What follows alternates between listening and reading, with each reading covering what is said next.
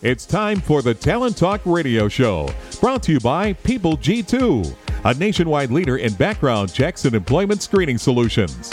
People G2 gives their clients access to the best human capital management and due diligence tools available. They are dedicated to helping their clients with all of their people-related decisions. To learn more, go to www.peopleg2.com. Talent Talk centers on the topics of talent recruitment and management, leadership development, company culture, and employee engagement. These are all timely topics for CEOs, entrepreneurs, HR professionals, and business leaders. We hope that as you tune in to listen each week, whether to the live broadcast or to the podcast on iTunes or iHeartRadio, that you hear something you can take away that will help you grow and impact your career in a positive way. And now, here's the host of the Talent Talk radio show, the founder and CEO of People G2, Chris Dyer. Good afternoon, and thank you for tuning in here to Talent Talk. Really have an exciting show here ready for you today. We have two spectacular guests lined up. We're going to be talking a little more on deep dive into HR and talent and everything that goes around making sure our talent is really lined up.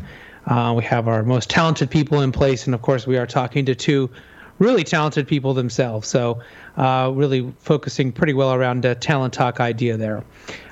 This show is really designed around my sort of fascination and habit of trying to be around inspiring leaders and at events where we can meet these people and hopefully grow and learn new things from people. And, instead of me being the only person that would have this conversation with them at the bar or in a corner of a room, we decided to put it on the air and let everyone else listen in, hopefully be a part of the conversation, help us design the questions, and really learn something and take back this information to your organizations and into your own life. We'd love to have you be on Twitter with us, whether it's live and you can get your questions and comments in, or even if it's after the fact, you can still find it on the @PeopleG2 page on Twitter, or use that hashtag Talent Talk, and you can find the live feed of the show in there, and then add your comments after the fact as well. And we've had so many great stories come out of the radio show. Last year in February, I put together my first book, which turned out to be a bestseller, The Power of Company Culture. It's actually going to be coming out in audio later on this month, February of 2019. But you can find that on Amazon. And again, the book was really inspired around so many of the great guests that we had, their stories, and 5 years really of interviews and just all the sort of the best stuff that you could take back and really use. Kind of distill down the best books, the best talks, the best, stories that you might be able to use. So hopefully it's of value to you. Talent Talk is live every Tuesday, 1 p.m. Pacific Standard Time, with rare exception. And, we've had over 10,000 of you, though, come in and download at least one podcast, either on iTunes or listen to iHeartRadio every single day. So that's millions of downloads. Just so excited to have such a great audience out there listening and contributing and being part of the conversation. My guests today will include Mary B. Lucas, the Chief Talent Officer at Supplemental Healthcare. And then we'll take a little commercial break, and we'll bring in Cindy Ballard, the Chief Human Resources Officer at ICM Partners. We like to do this from time to time, where we kind of get two guests of kind of, similar or, complementary type conversations, so we can really deep dive into that. So let's go ahead and get to my first guest. Mary, welcome to the show. Hi, Chris. Thanks so much for having me. Why don't you tell them a little bit about yourself, what's important for us to know for our conversation today, and, of course, what's important for us to know about Supplemental Healthcare and what you're doing over there as their Chief Talent Officer. Well, I can't imagine a better match than the two of us talking based on my role as Chief Talent Officer. And I'm with Supplemental Healthcare. We're one of the largest healthcare staffing companies in the nation. We have over 35 years of experience. We focus on staffing nurse and allied professionals on travel, contract, per diem, and direct hire basis. So we are people placing people in assignments to care about people. So it's a fabulous match for me. I spent my entire career in staffing, and I'm loving that I'm in a career with Supplemental Healthcare, where we are staffing healthcare professionals that care for others. We talk a lot about the fact that we have a culture of caring and that our culture of caring is so contagious. And I love the whole idea about the power of company culture in your book. I didn't know much about this until I was recently asked to join you guys on this, and I have just so enjoyed listening to several of the conversations that I've learned a lot just by prepping to be on this call.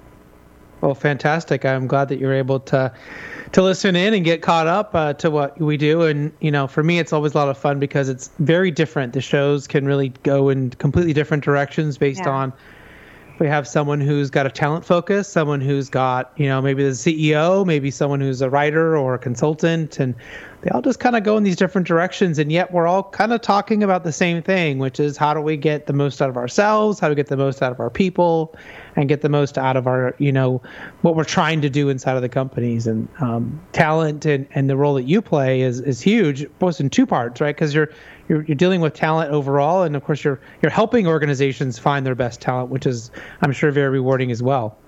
Exactly.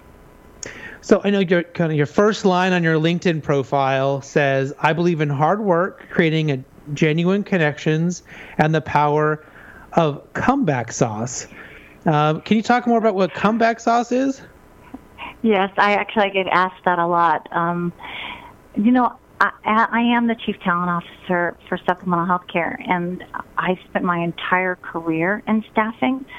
So being a staffing company and people placing people, as I said earlier, I got my start right out of college, though. I've been 35 years now been in staffing, and I remember the first time that I got my first corporate job. I was a college graduate, 22 years old, and I'm sure none of you were ever 22 years old and full of yourself, but I was.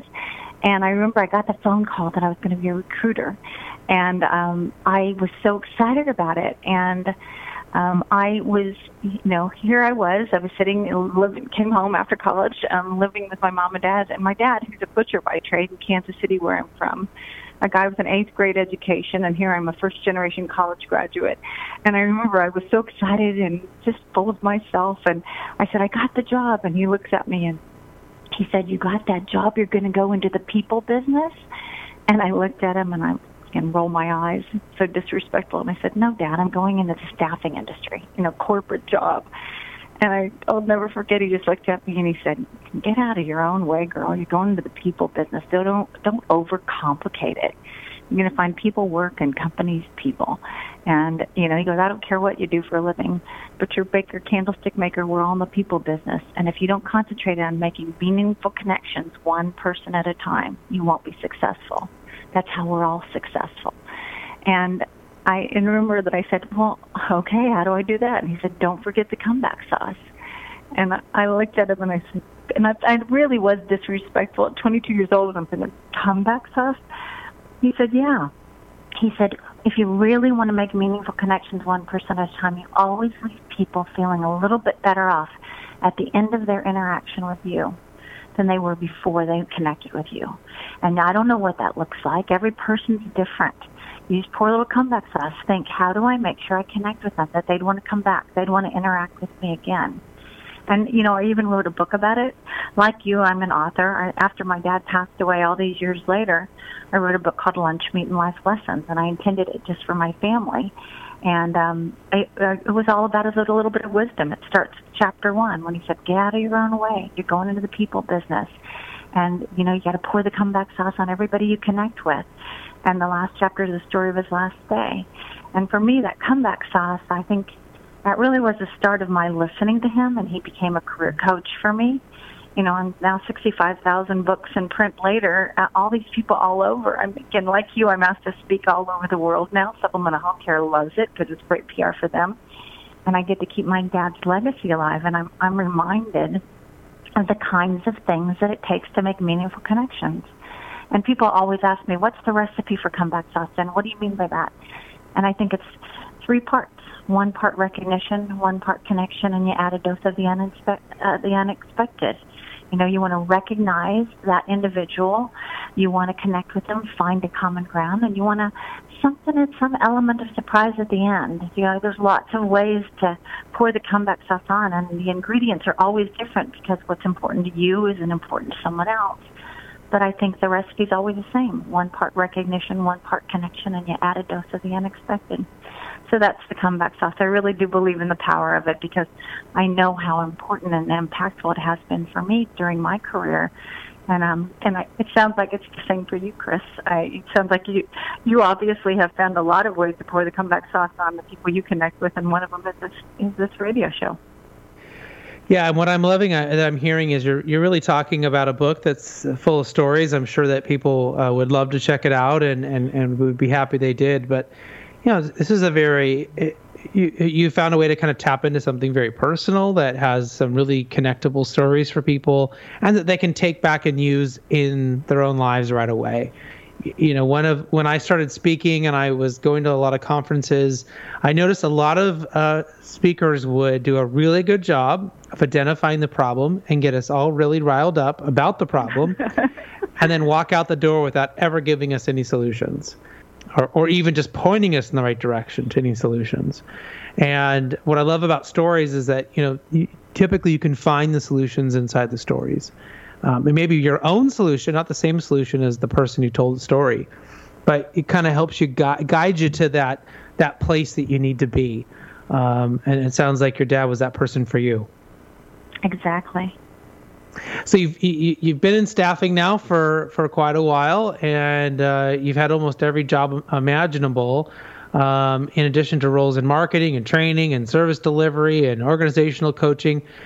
Maybe you could talk about what it's like for you, to kind of climb that corporate ladder and to kind of got to the place that you've been, and maybe especially inspiring for any of those people that are kind of just starting off, with their companies. Maybe they are that 22-year-old who thinks they know it all. And, what does that look like? What advice would you give to people, kind of looking to do that? Well, and again, I do get asked that a lot because of where I am in my career, to go from a, frontline recruiter to a C-suite, that there have been a lot of roles in between. And yet I think what I would say, and the advice I give to those that are just starting out, is focus on doing the most extraordinary work you can at the job you're currently given, and the rest of it'll just all come your way. I mean, I think, and again, to quote my dad again, he'd always say, get out your blinders and put them on. Workhorses wear blinders for a reason, so they focus on the destination where they're headed. They don't get distracted by looking at what's going on to the right or going on to the left, and they get caught up in things that aren't going to make them as productive or focused as they need to be. And so I think by getting out your blinders and putting them on and being the best version of yourself in the role that you're currently in, that's what's going to get you to continue to, grow. And it's funny when we talk about the corporate ladder, and I think, there are lots of variations to that. I mean, I think there are lots of things where you do something so well at what you're currently doing that someone taps you on the shoulders and say, oh, that's doing so great. Could you teach this person what you're doing there? And all of a sudden you have more responsibility. It's not you necessarily waving your hand and saying, me next, I'm in turn. It's my turn now. I've been here longer. I've been here. It's about the work you're doing, how successful you are at the work you're doing. And then I think one of the other keys and the huge things is when you get to the position where you're not an individual contributor anymore and you are in a position where you're bringing additional people into the organization, making sure you always hire people that are as good or better than you. I think that for me that has been foundational. I mean, that has been the key to my success, because it was easy to promote me because there was somebody waiting in the wings who was just as good or maybe better than I was at certain areas. And so by growing my team with people that could grow, that helped me continue to move up in the organization. You're really highlighting a pretty important skill about anyone who does want to progress in an organization, because often we can be asked to do more and more things and to take more and more on. And that's a good first step if you want to be considered into new roles. But what I also find is an important step that people forget is that you also have to start letting things go and allow other people, train other people, or let other people who have an interest or talents around some of these things to start taking on some of the other tasks or activities or things that you used to do in the past that maybe aren't as important anymore. And it kind of becomes a natural evolution, because you as you start letting things go and you're taking more things on, you become this other person, and the organization can see you that way.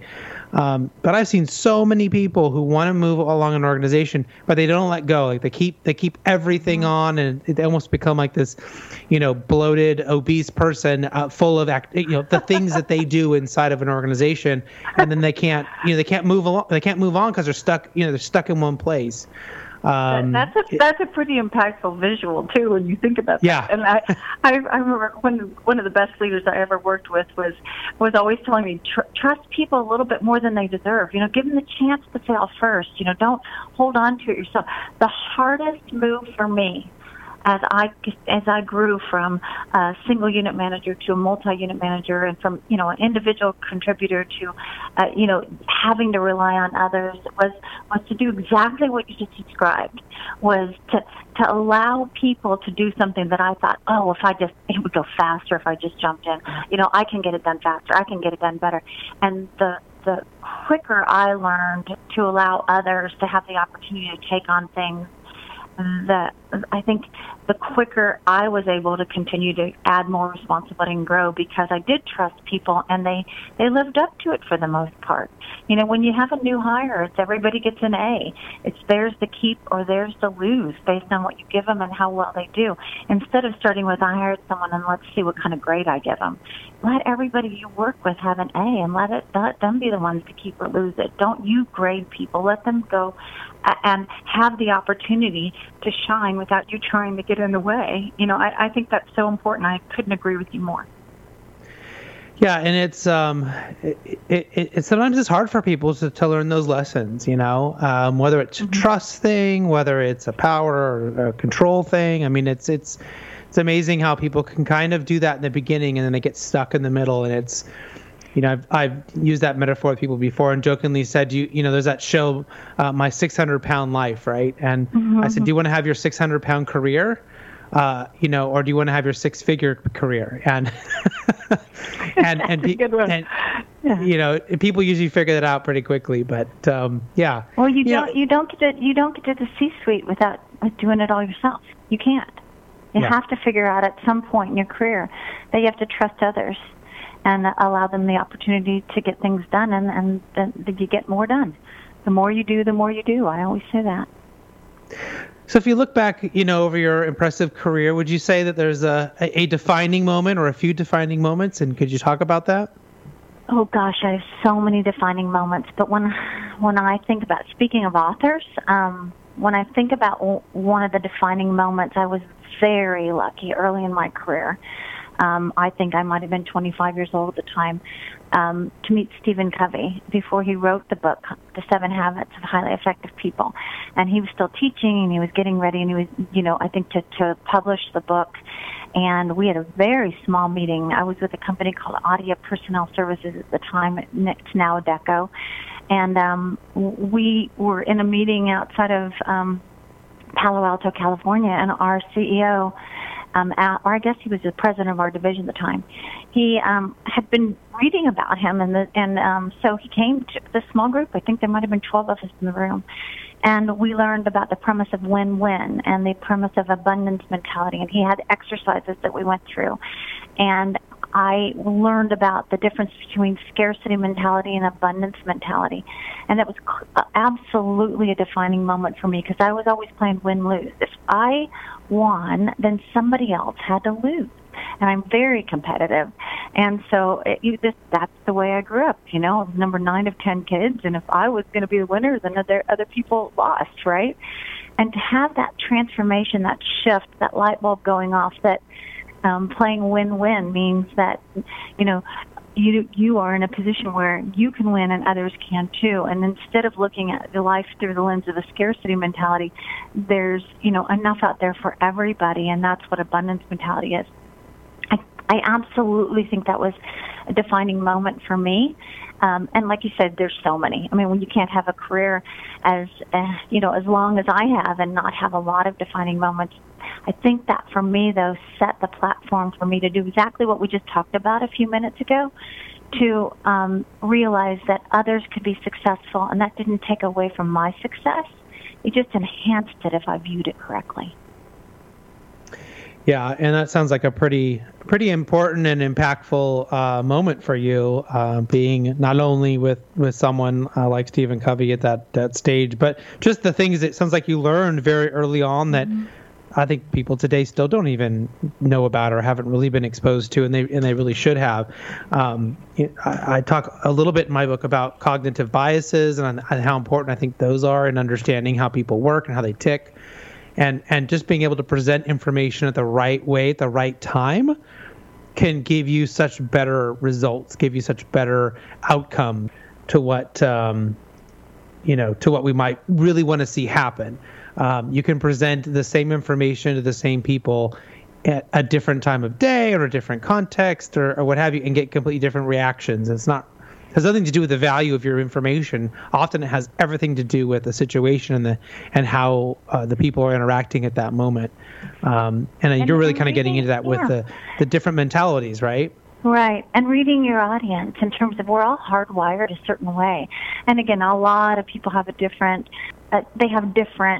methodologies they use to teach people how to look at the lens that others view the world with. And for me, a lot of it has been DISC.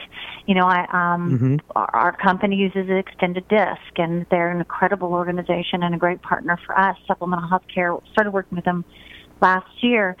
And at Extended DISC, you have all kinds of ways to look at, the DISC profile itself. And yet I think that was another defining moment for me, was learning about the fact that not everybody's a high I. You have to look at, there are people that if you're approaching someone, and for me, high I means I'm very outgoing. Can't tell probably, can you? Or that I love to talk, and yet if I'm working or talking with or selling to or connecting with people on my team who are high Ds, I got to have that data. I got to make sure that I am clearly getting to the point. I'm not rambling on. They want to get to the point. And I know that I have to shift who I am in order to meet them where they are based on their style. It's up to me to make that shift. It's not up to them. And it's the same thing with the people that are who report to me or that I work with that are the different styles of S and C. You just have to look at how do they view the world, and how do you go where they are instead of expecting them to be where you are. And I think that's a big shift too, especially if you're the I style, it's because right. You want, you expect, I'm me, everyone likes me, right? No, they don't. Different people don't see the world the way you do. Or everyone wants to sit and talk for 2 hours, right? That's, all my eyes in my organization, I've had to do exactly what you said. I need to know what the point is. Just tell me what you need. I got 15 meetings, what you want to go have a beer after work. I'm there. But right now I need it, in 5 words or less. I get that. So the book is the book is Lunch, Meat, and Life Lessons. I want to make sure people remember that. If they can go check that out and pick up a copy, I'm sure it'll be full of great stories and a really great book.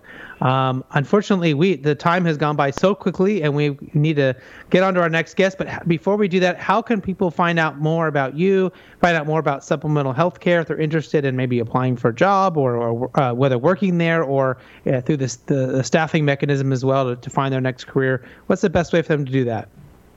Well, our website, you can look at just Google supplemental healthcare, and healthcare is 2 words, or shccares.com, shccares.com. And again, if anyone, the best people come from referrals. So if anyone knows anyone who would like to be on a fabulous travel assignment or work in in any kind of healthcare environment, we're recruiting now for schools right now. We're ready for next year's school nurses, and we have so many allied skills. So would love to have anybody come our way. And then again, the book's Lunch, Meat, and Life Lessons. It's about how to make meaningful connections, and it's all stories. There's no charts, no graphs. It's stories about how to make meaningful connections for Steve, my dad.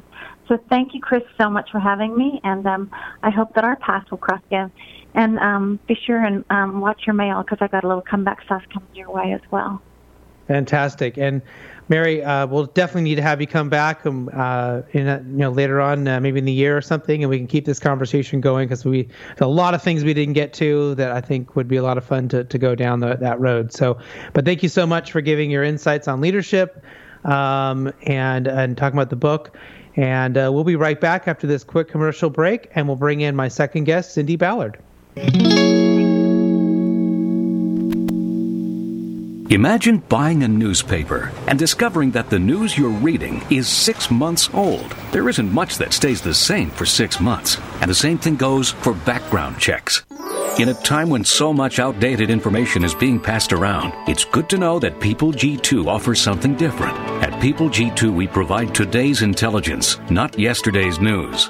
Our value-added approach offers you a fully FCRA-compliant solution that includes up-to-the-minute information. By combining industry-leading technology with old-school human investigation, People G2 is able to give you information that is accurate right now, delivered quickly through our online system or integrated with your HR system. So ask yourself, are you comfortable working with old news, or are you ready for a different kind of background check company? Visit peopleg2.com or call 800-630-2880. That's 800-630-2880 or peopleg2.com. Welcome back to the Talent Talk Radio Show. If you missed my first guest, Mary B. Lucas, you can listen to her interview here in a week or two. Just subscribe to the podcast on iTunes, or you can listen on iHeartRadio. And when that episode gets posted, you'll be the first to know.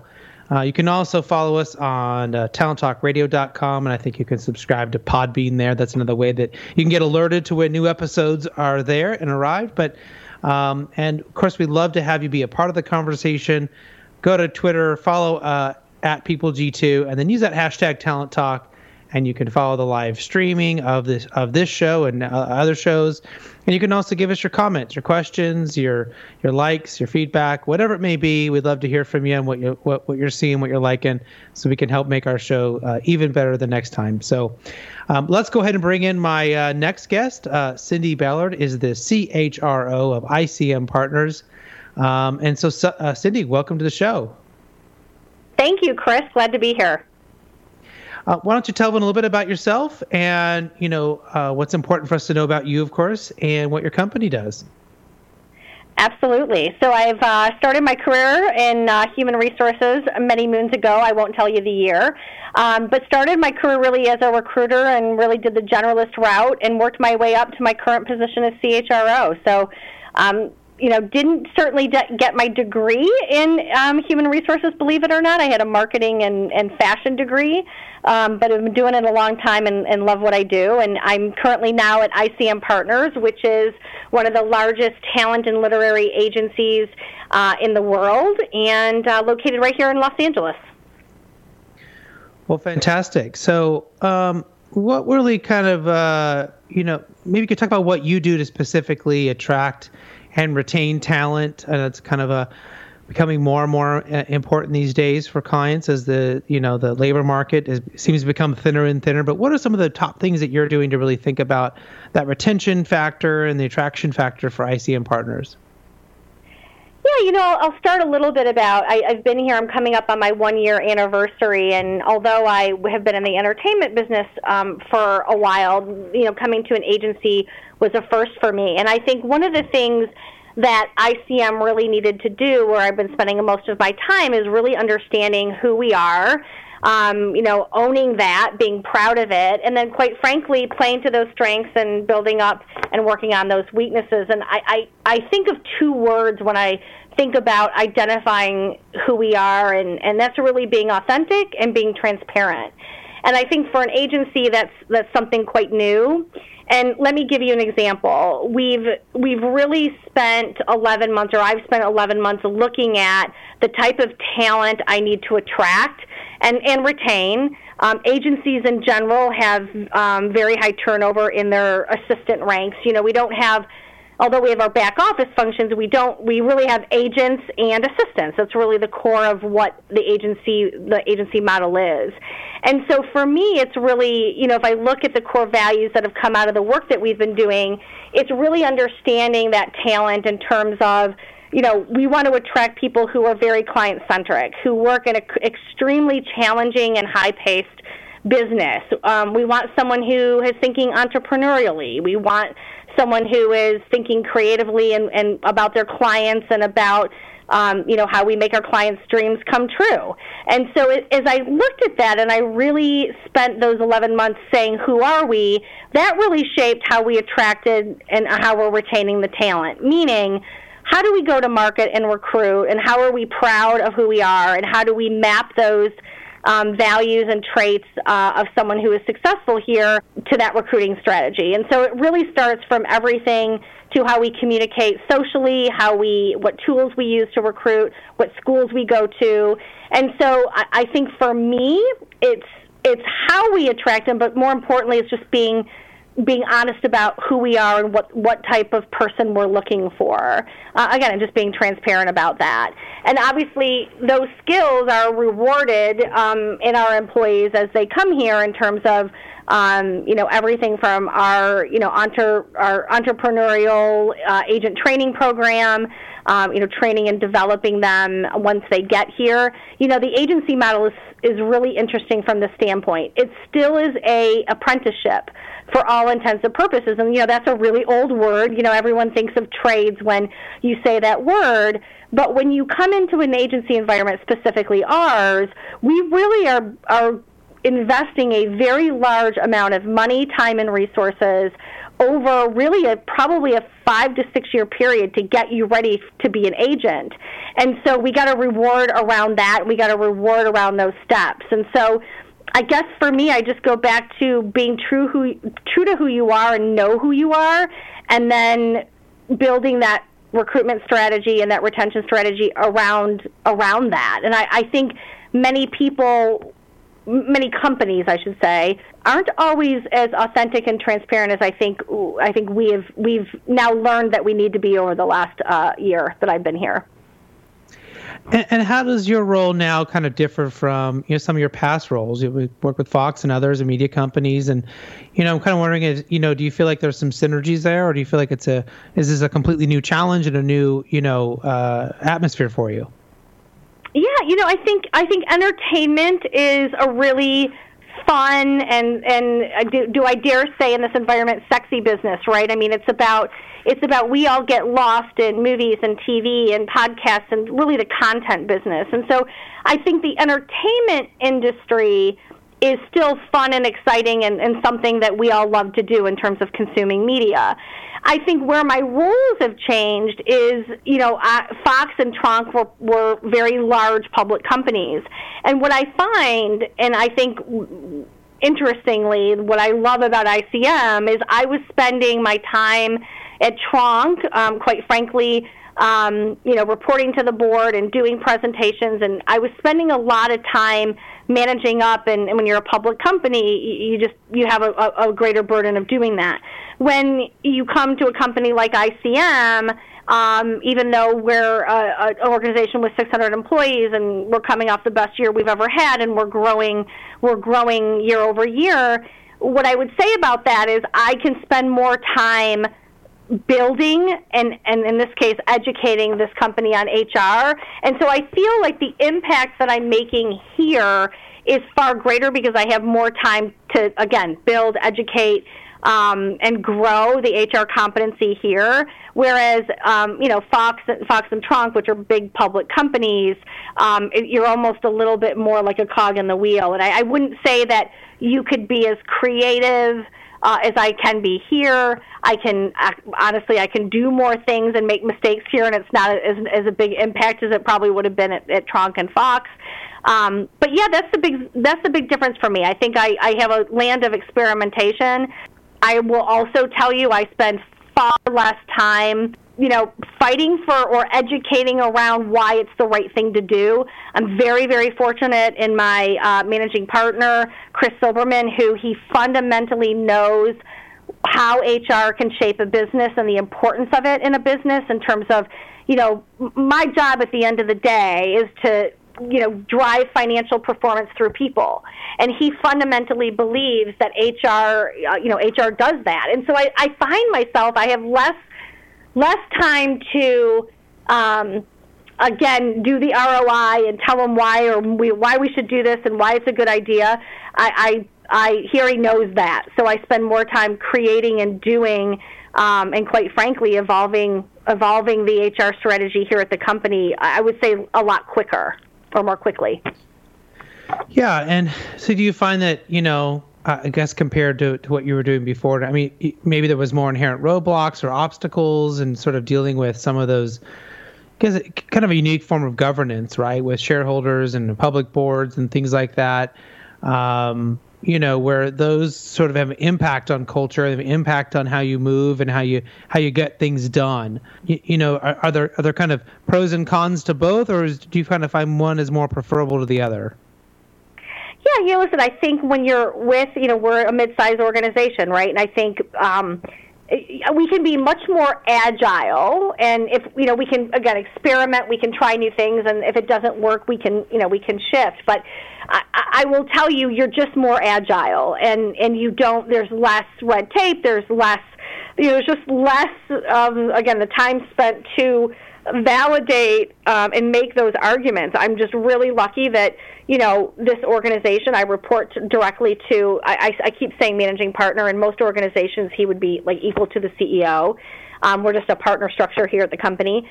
So I do think in a bigger organization, there's a lot of red tape. There's a lot of, obstacles or hurdles that you have to keep jumping over. Obviously, you have a, shareholder value to think about when you're working with a board and how you interact with that board overall. So I would just tell you, and this is why this role was so attractive to me, I'm coming off a place of ICM, even though, the company itself has been around since 1975, but we really rebirthed, I say, or refreshed ourselves in 2012 when we became a partnership. And so under those circumstances, I'm really building something from nothing. And in those big organizations like Fox or Tronc, in a public company, you just wouldn't get that. You wouldn't get that opportunity necessarily.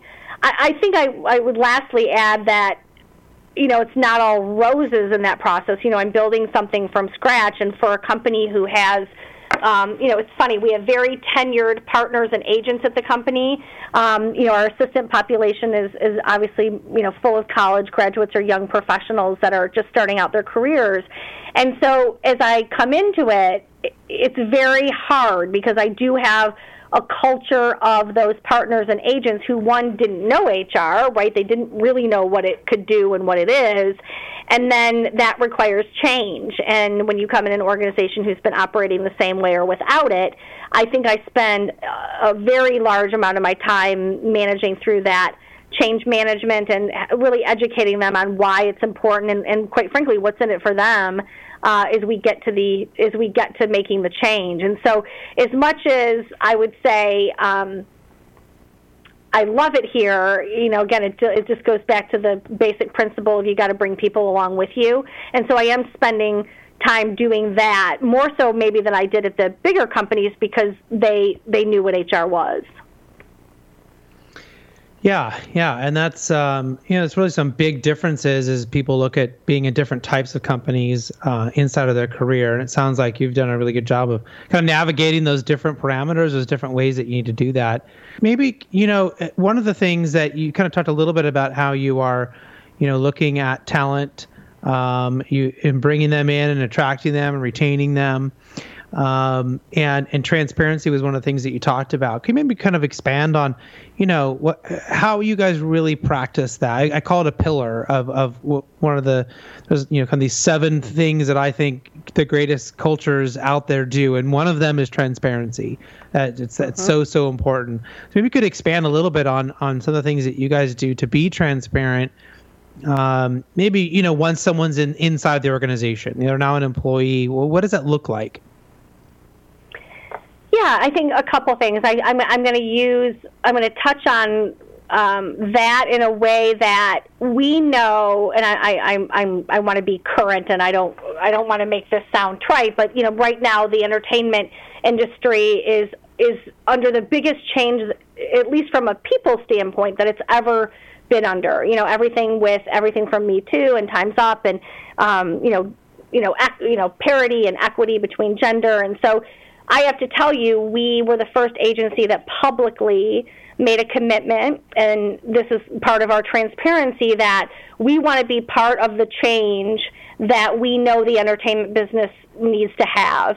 And so the first thing we did, or I say we, and again, driven by Chris, my boss, is we had a commitment internally that's 50-50 by 2020. And so he publicly went out. He was the first agency to do so. And so we have a goal by 2020 to be 50% women in a couple different ways. You know, we look at our total population. Are we well balanced there? We look at our leadership, roles. We have roughly 20 departments in the company. Are they either led or co-led by male and female? And so for us, that was really the first big outwardly and inwardly focused commitment to transparency in terms of, reporting that to the organization. Our goal around diversity and inclusion is it's a worldview. We know we need to look like, act like, and feel like the world, how the world looks and feels and acts. And so that, to us, we report back to our partners, and we report on those numbers. And I'm proud to tell you that we've met 50-50 goal in our employee population a year before that 2020 deadline, and we're well on our way, and actually one department short of our female and male co-led leadership team with our department heads. So I think that's just one example of when we commit to something that we feel is so important. We share the results outwardly, we share the results inwardly, and we're now actually moving on to the diversity initiative. And for us internally, and I'll just give you a perfect example of how it would relate to attracting and retaining talent. We have a commitment to our new hire classes and to our agent trainee program that we have those same metrics. We know, for example, employee referrals in the entertainment business is one of the biggest programs we have to get talent. It's something that's been around for decades.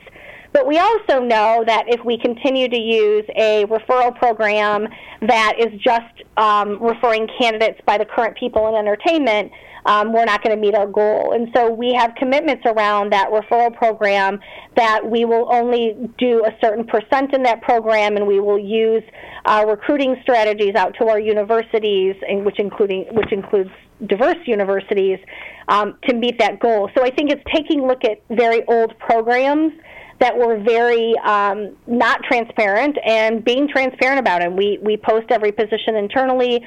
We are very proud of our referrals and where they came from. And so it's simple things like that seem so easy, but in the scheme of things haven't really been happening. So I guess just around that transparency question, set your goals, communicate your goals, and be transparent about them. And by the way, if you set a goal, whether you're going to meet it or not, obviously we all have aspirations to meet all our goals, but really the message is you got to communicate both and be transparent about both. We're fortunate that so far we're trending well on that goal, but if we weren't, we would have to talk about that and be transparent about that as well. Right, absolutely. In sort of being transparent, I wonder if there's you find that there's common misconceptions, whether inside of your organization or outside from, third parties or the outside world, about, what is the modern day or present day world of HR look like that you're dealing with? Well, it's funny that you say that. I think, again, being at ICM, just in my first year, we are very, very much still in our infancy. They didn't, I'm the first CHRO that they brought into the company. I think they don't know what the modern HR is. And so, having a very client, it's funny, we're a client-centric business, but they also need to see that I'm a client-centric HR organization, and I help them solve problems. The way that they solve problems with all of their artists and clients and et cetera. So I don't know if my organization knows what a modern HR organization really is. I'm trying to get them to a point that they know that we're problem solvers and we're going to help them drive those results for the business through their people. So how do we bring the best out in their people? And how do we, again, hire and retain those employees who are top talent? I don't know what modern. I mean, I'll be honest, and I'm not sure I know what a modern viewpoint of HR is, other than it's not personnel and it's not just getting someone paid. But I think I know, right? I mean, listen, I've been a business partner all my life to my clients, and I think if you're not that business partner and you're not solving if you're not sitting and talking to your CEO about how you help solve those problems and do you have the right people to solve those problems and drive those results, then to me, that's not a modern HR. Right. Well, we've kind of had a lot of really cool topics so far today on the show, and a couple of those things revolved around books. And I'm wondering if there's a book that you're reading right now that you might share with us. Yeah, it's so funny. I have a book right in front of me right now, and it's called The Surprising Science of Meetings. It's by Stephen Wogelberg, and I think I'm trying to find a way to do less meetings and be more effective. And I'm only on chapter 2, so I wish I could give you a little bit more detail about it. But for me, it's really again around how do we maximize. Time is finite, right? And so how do we maximize and lead the best using the time the most wisely? So for me, I'm still trying to find the secret of how do I get more time use the time I have more effectively. It's funny. This is like the car phenomenon. If you've ever suddenly thought about maybe I should buy a white, Honda Acura, and then all of a sudden you start seeing Honda Acuras everywhere. The white ones, you never noticed them before. They're suddenly everywhere because you become aware of this phenomenon. And so you bring up this book is sort of that kind of scenario for me where I've been really looking at books and thinking about this sort of topic. And I'm reading right now The Art of Gathering, which is in many ways very similar about, how do you gather, how do you make meetings and dinner parties and events and everything else that you do when you come together more important, more effective, and worth everybody's time, and that they might remember it and they might, get value out of it, as opposed to, being a complete waste of time or just, an event for everyone to hear themselves talk.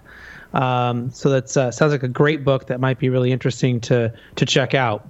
That's really, really great. So how can people, get a hold of you if they're interested in learning more about ICM Partners? Maybe you guys have, open jobs, things like that. What's the best way for them to learn more? We do. So obviously ICM Partners, we do have a website that all of the listeners can go to. We have our, obviously our careers, which they can access as well. All of our positions are posted and are available online.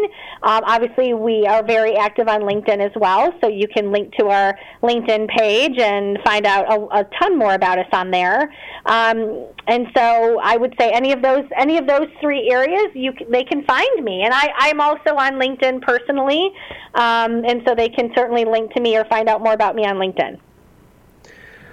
Well, perfect. You talked about a lot of great things today. Was there anything that you really hope someone would remember if they, unfortunately got called off to a meeting or a phone call came in the middle and they only heard one thing? Is there something that you would really hope that they remembered from our conversation today? Yeah, I would say know who your company is, own it, be proud of it, and let that shape the way that you attract and retain talent. And it really should be the nucleus of how you do that. Well, Cindy, that's great advice, and I really appreciate you being on the show today. We've learned a lot, and hopefully we'll have you come back at some point and give us an update on all the cool things that you're doing. Thank you, Chris. It's just an honor and a pleasure. Thanks for having me today. Thanks, everyone, for listening to today's show. Hopefully you gained something you can use in your own career in a positive way. We'll not be having a live show next week because I will be speaking at an event all day. But don't forget, you can go to TalentTalkRadio.com anytime, or iTunes or iHeartRadio, get your fill. And we'll see you the week after next. Until then, do what you love and show the world how talented you can be today.